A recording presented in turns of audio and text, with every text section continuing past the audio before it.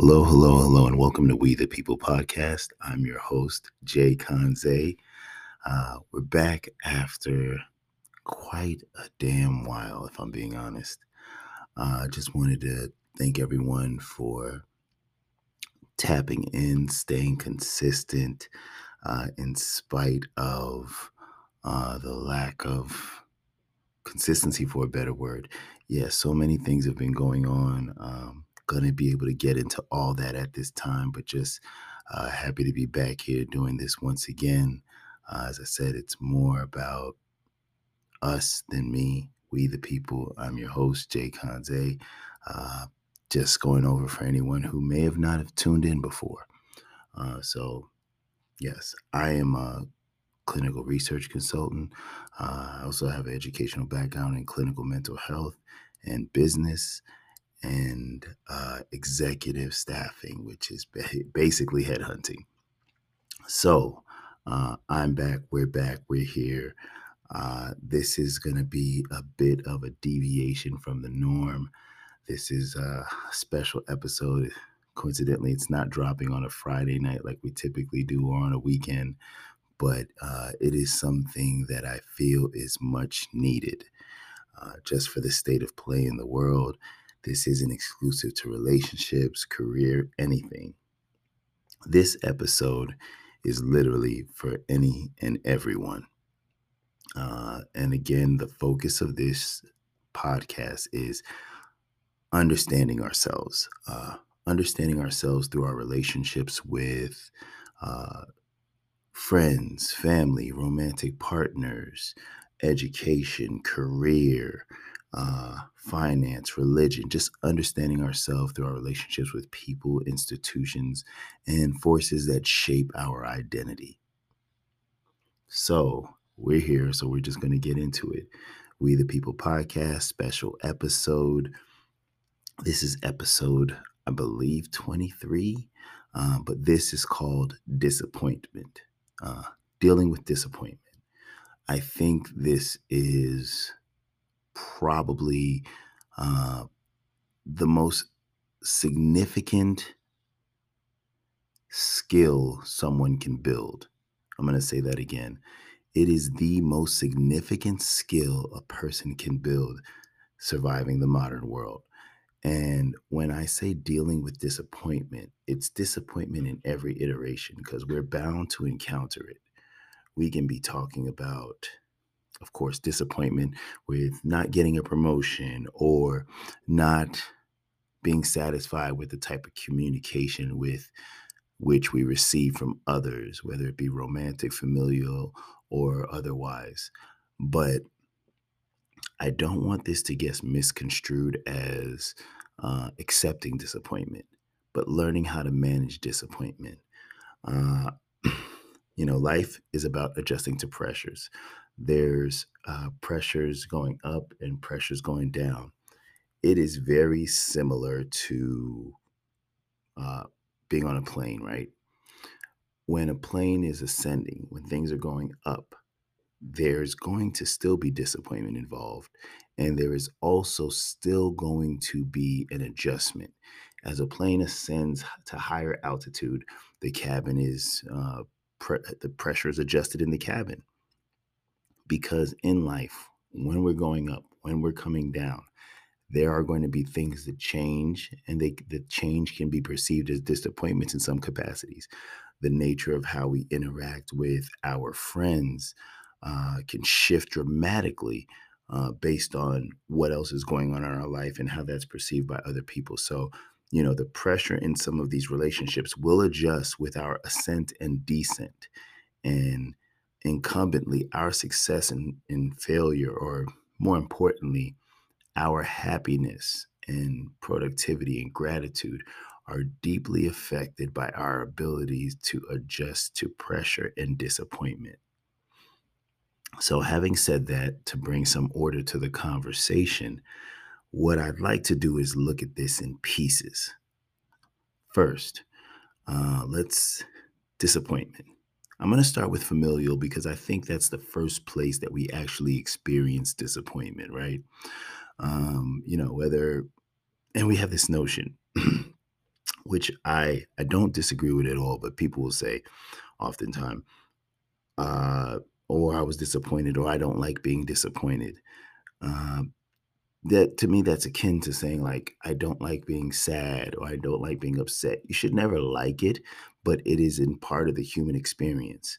If we have an emotion that we never interact with, I believe ultimately it does us a disservice as well as the people around us and the people that we care for and interact with, because an unfamiliarity with something renders you unable to help another person or understand another person when they're existing in that, especially when it's going to be an emotion that is going to come around, it's going to happen.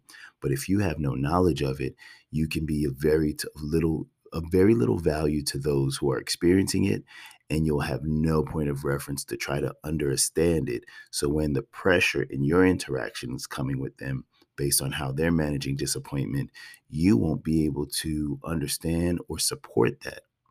So it makes it really difficult for you to bring value to others. And what bringing value to others does ultimately is it attracts value to you.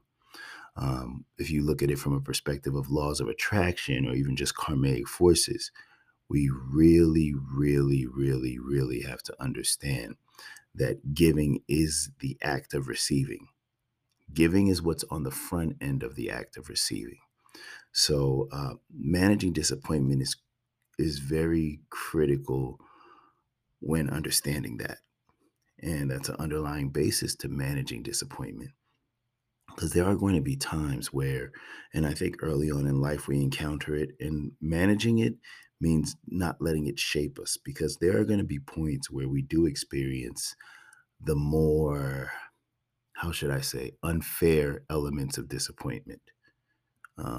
Because there's disappointment that's going to take place just because something couldn't happen for a very rational reason.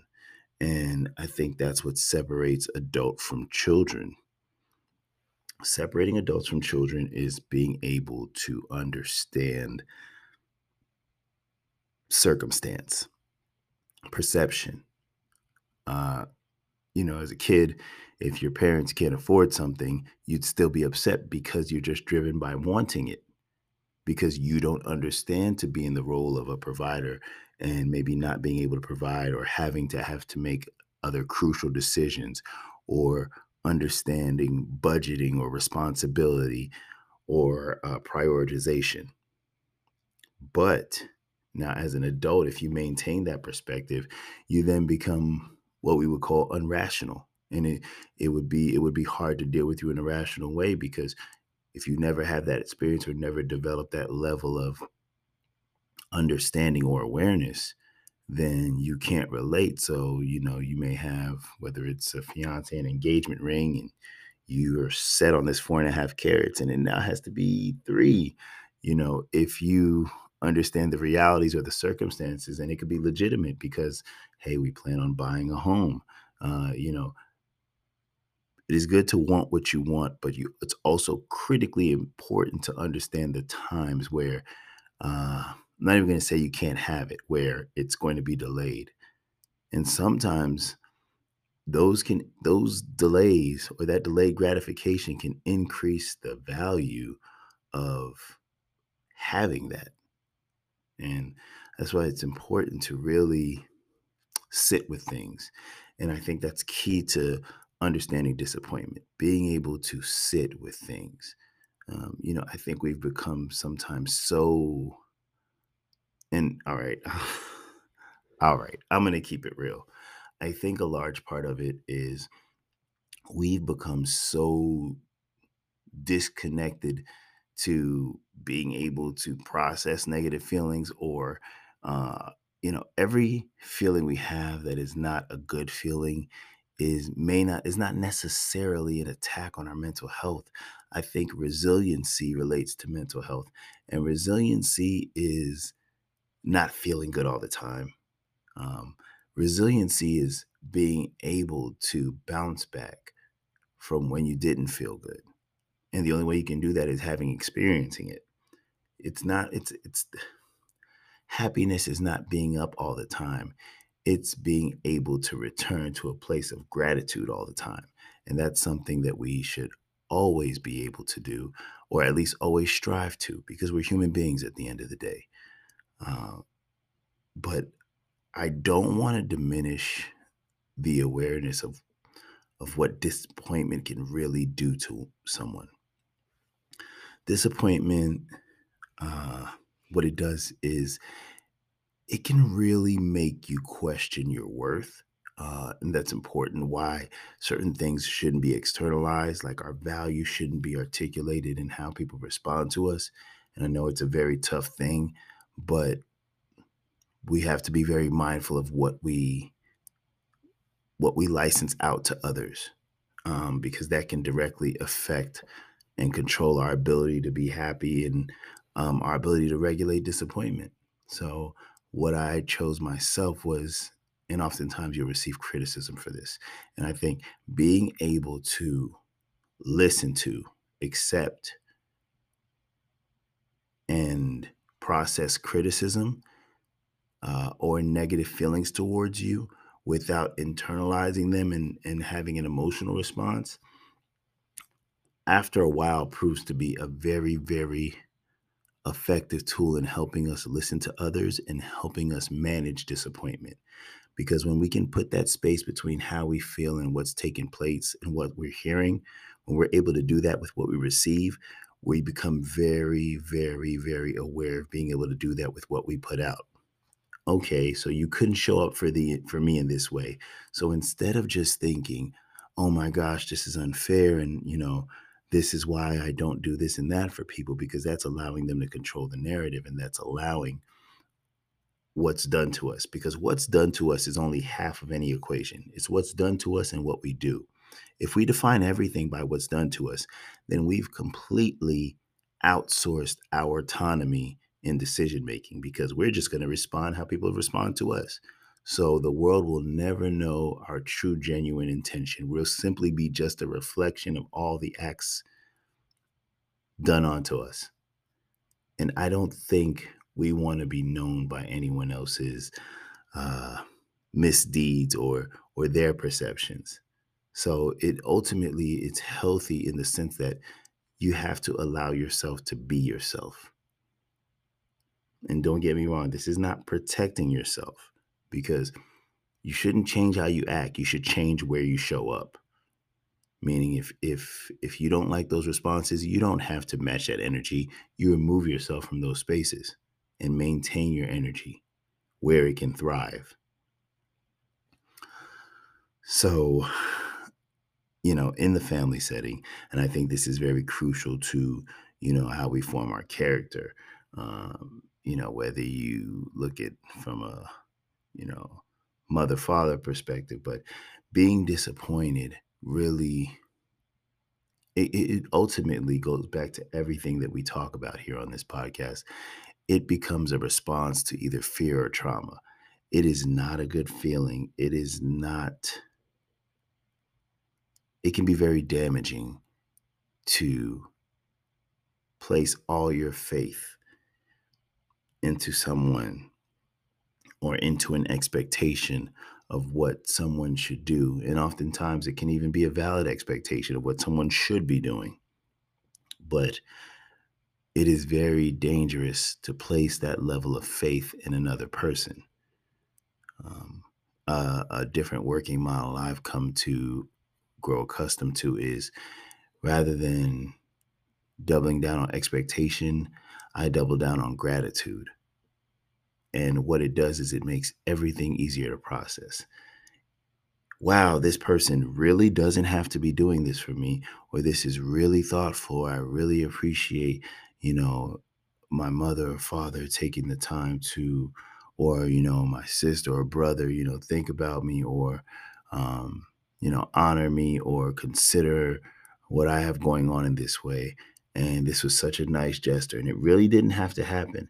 And even if it doesn't happen, it's a beautiful thing that this is the intention.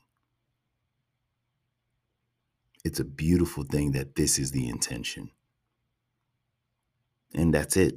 That's it. You stop right there. It is a beautiful thing that this is the intention. It's very, very difficult to ask for more than that. Good intentions are the beginning and end of positive thinking.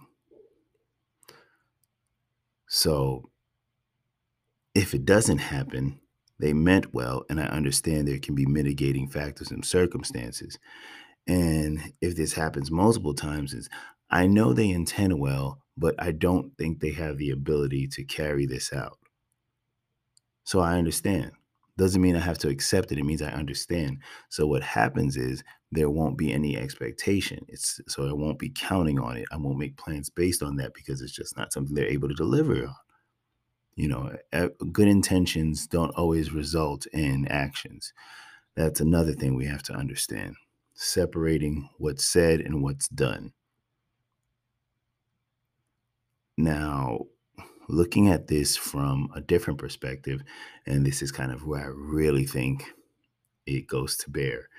Uh, you would think I'd jump into speaking about a relationship, but to be more transparent, I think in our careers, because oftentimes what we just talked about, it happening in a familial setting with family or friends, that really, really goes to define our view on disappointment throughout our life cycle. So, disappointment in career, that is something that